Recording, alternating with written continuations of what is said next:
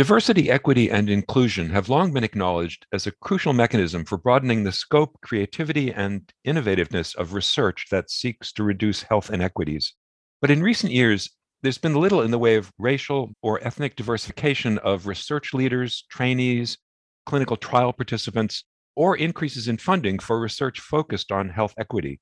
I'm Stephen Morrissey, managing editor of the New England Journal of Medicine, and I'm talking with Ebony Boulware, Chief of the Duke Division of General Internal Medicine and Vice Dean for Translational Science at the Duke University School of Medicine.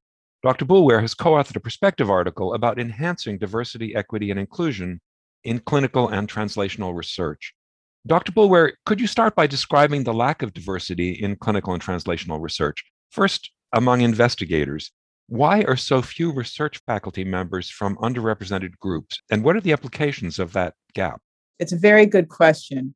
We know that people of color make up 30+% of the general population, yet they make up approximately 3 to 4% of the population of individuals who conduct research within academic medical centers and other areas of science. And the why is a very complicated question, but it's certainly related to structural inequities in our society in general, to the extent that people of color or other diverse backgrounds are less likely to receive the types of education that prepare them for advanced scientific careers.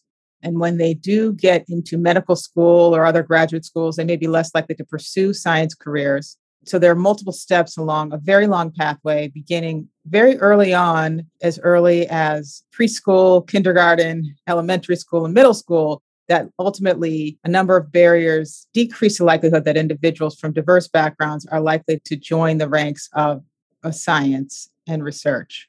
And then what about the lack of diversity among clinical trial enrollees?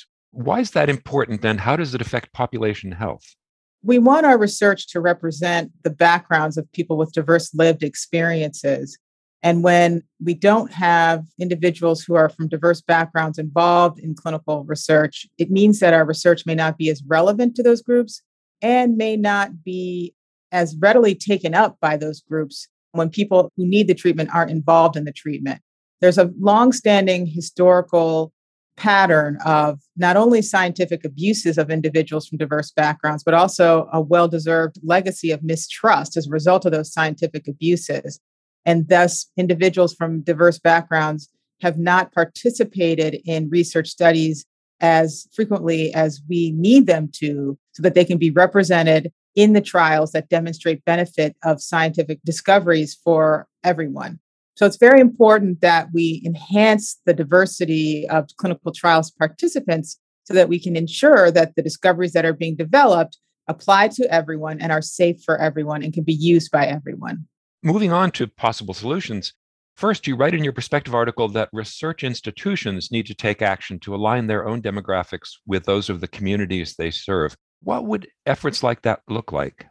So I think there are a number of different levels at which this occurs. Number one, we need to make sure that we're having a diverse scientific workforce. And that means that we recruit and train and mentor individuals from diverse backgrounds to enter science as a field, that they can be a part of the scientific enterprise and conduct research of interest to them. And it's been shown that when diverse individuals join the ranks of science, that they tend to study areas that focus more on diverse populations. So having diverse scientists and researchers within academic medicine will improve the diversity of the research that's being done and the people that the research applies to. So that's one area. A second area is ensuring that leaders of academic institutions are diverse in and of themselves. The diversity of academic leadership across research organizations is quite low. It's even lower than the 3 to 4% of diversity of the overall faculty of academic medical centers. And we need to make efforts to really promote, foster a more diverse leadership, because that means that the priorities of research and research enterprises can also be diverse, which has been shown to be very beneficial for innovation and high quality of work at the organizational levels. Thirdly, it's important for us to really make sure that the research that we do reflects community priorities. And by that, meaning communities which suffer inequities in health know what the problems are within the community that need to be addressed. And our science really should reflect those priorities so that we are addressing the health needs that the communities actually have, rather than us deciding for the communities what health needs need to be addressed. To keep our research very relevant and impactful, we need to work with community stakeholders to make sure that our work is community driven and that the priorities of the research reflect what's important to people living in the real world. So, looking specifically at health equity related, community engaged research, you talk in your article about the importance of increased government funding for that sort of research. Are there indications that federal agencies might be focusing more attention on these areas, given the inequities that have arisen during the COVID-19 pandemic? Yeah, as you point out, the COVID-19 pandemic clearly demonstrated there are tremendous inequities across our research enterprise with regard to engaging communities for research. There have been some recent efforts to enhance funding for community engaged research across NIH.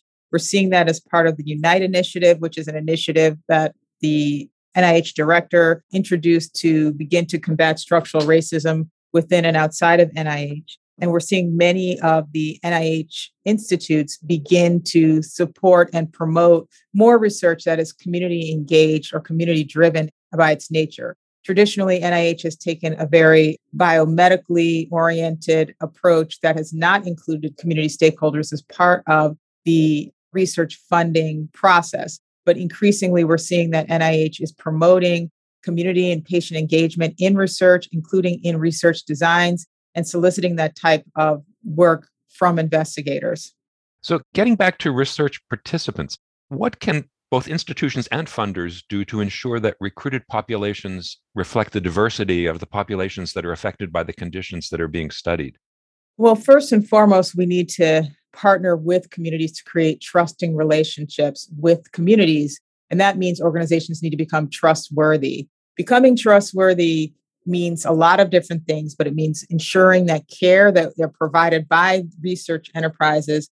Often these research enterprises have healthcare delivery arms where they're providing actual care. We need to make sure that care is being delivered equitably and in communities and meeting people where they are, that they can get the healthcare that they need. That also ties into the research enterprise. We need to ensure that when we are doing research, that we're not just reaching out to people and grabbing them opportunistically for research studies. We need to ensure that we are trusted agents in partnership with communities, explaining why we're doing research that community members feel are important, taking the time to explain how research is important to communities, and then partnering with communities to get research done. Frequently, the experience that we commonly hear from community members are researchers swoop in with NIH funding or other funding to do research, and then they leave, leaving the community without resources to continue the efforts that were started or conducted during the research process. It's very important that as a part of the research enterprise, we think of our communities as partners and we think about co-investing in communities to build capacity around research efforts. So, for example, if we have a clinical trial where we're looking at the effectiveness of community health workers, and we find that community health workers do improve health in a particular area, what are we doing to invest with communities to ensure that community health worker programs can remain in those communities to sustain health? How are we partnering with communities to identify the types of research that communities feel are important to be done so that communities also can co-invest in those efforts? Also, we frequently ask communities to give of their time and effort to help us recruit or retain individuals in our studies, but there haven't often been transparent ways to ensure that those community groups or members are compensated for their time, effort, and energy. We need to ensure that the benefits of research throughout the research process are equitably shared between the community and the research enterprise. That is going to help improve community members' excitement and enthusiasm in engaging with research long term, and ultimately will likely improve the diversity of the lived experiences of people who participate in clinical and translational studies. In a related perspective article, Armstrong and Ritchie talk about payment policies and practices as one barrier that's keeping historically disenfranchised groups from participating as research subjects. How could study-related payments, in your view, be used more effectively to support diversity?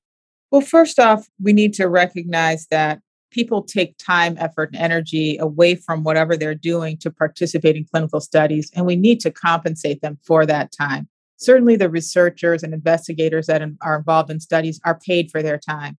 And the participants arguably are the most important component. And we need to compensate participants for that time. And that could be the time, not just that they spend filling out a questionnaire or giving blood, but the time it takes for them to take off work, the time it may take for them to change family arrangements, or any other types of payments that individuals should receive related to the value of what they're offering to the science. So we certainly need to ensure that payments or compensation for participation are equitable when it comes to research.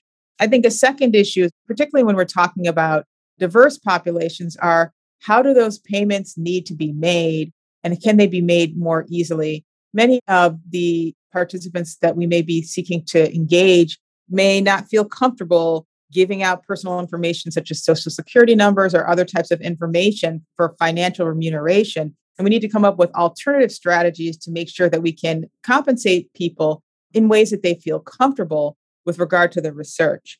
Similarly, when we're engaging with community-based organizations to engage participants in studies, we need to find ways to ensure that those community-based organizations are compensated as well for their time through equitable subcontracting procedures that make it easy for community-based organizations to participate in research studies.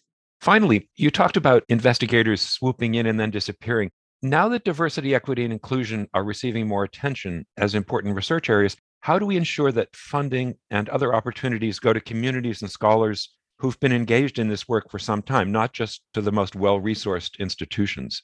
That is something that needs to become a strategic priority for NIH, and we're seeing more of that. But we do want to begin to fund the individuals who are actually in the field doing this work. For years and decades, this type of work, community engaged research, has been under-recognized and underappreciated the value. And it's not until we have a pandemic such as COVID-19 and we realize we have difficulties engaging massive proportions of individuals in society that we recognize we've really undervalued the importance of engaging groups and researchers and communities long before the emergencies like a COVID-19 pandemic occur. We need to continuously support this type of work at the community level, raise the recognition of its value, both within academia and outside of academia, so that people are incentivized to work in communities and do the community work over long periods and long trajectories of their careers. While we want resources to come in, we don't want resources to be dumped into the community and then taken away again. What needs to happen are decades-long efforts to truly partner with communities and raise the visibility and importance of community engaged research to the level that it deserves so that we can avoid the types of missteps that we've seen with COVID-19, where we've had large groups of underrepresented individuals not engaged in our vaccine trials initially, not engaging with science and mistrusting science. The kinds of trust and engagement that we need take decades to promote and foster, and it will take a long-term investment on the part of NIH and other funders to really create that. Thank you, Dr. Boulware.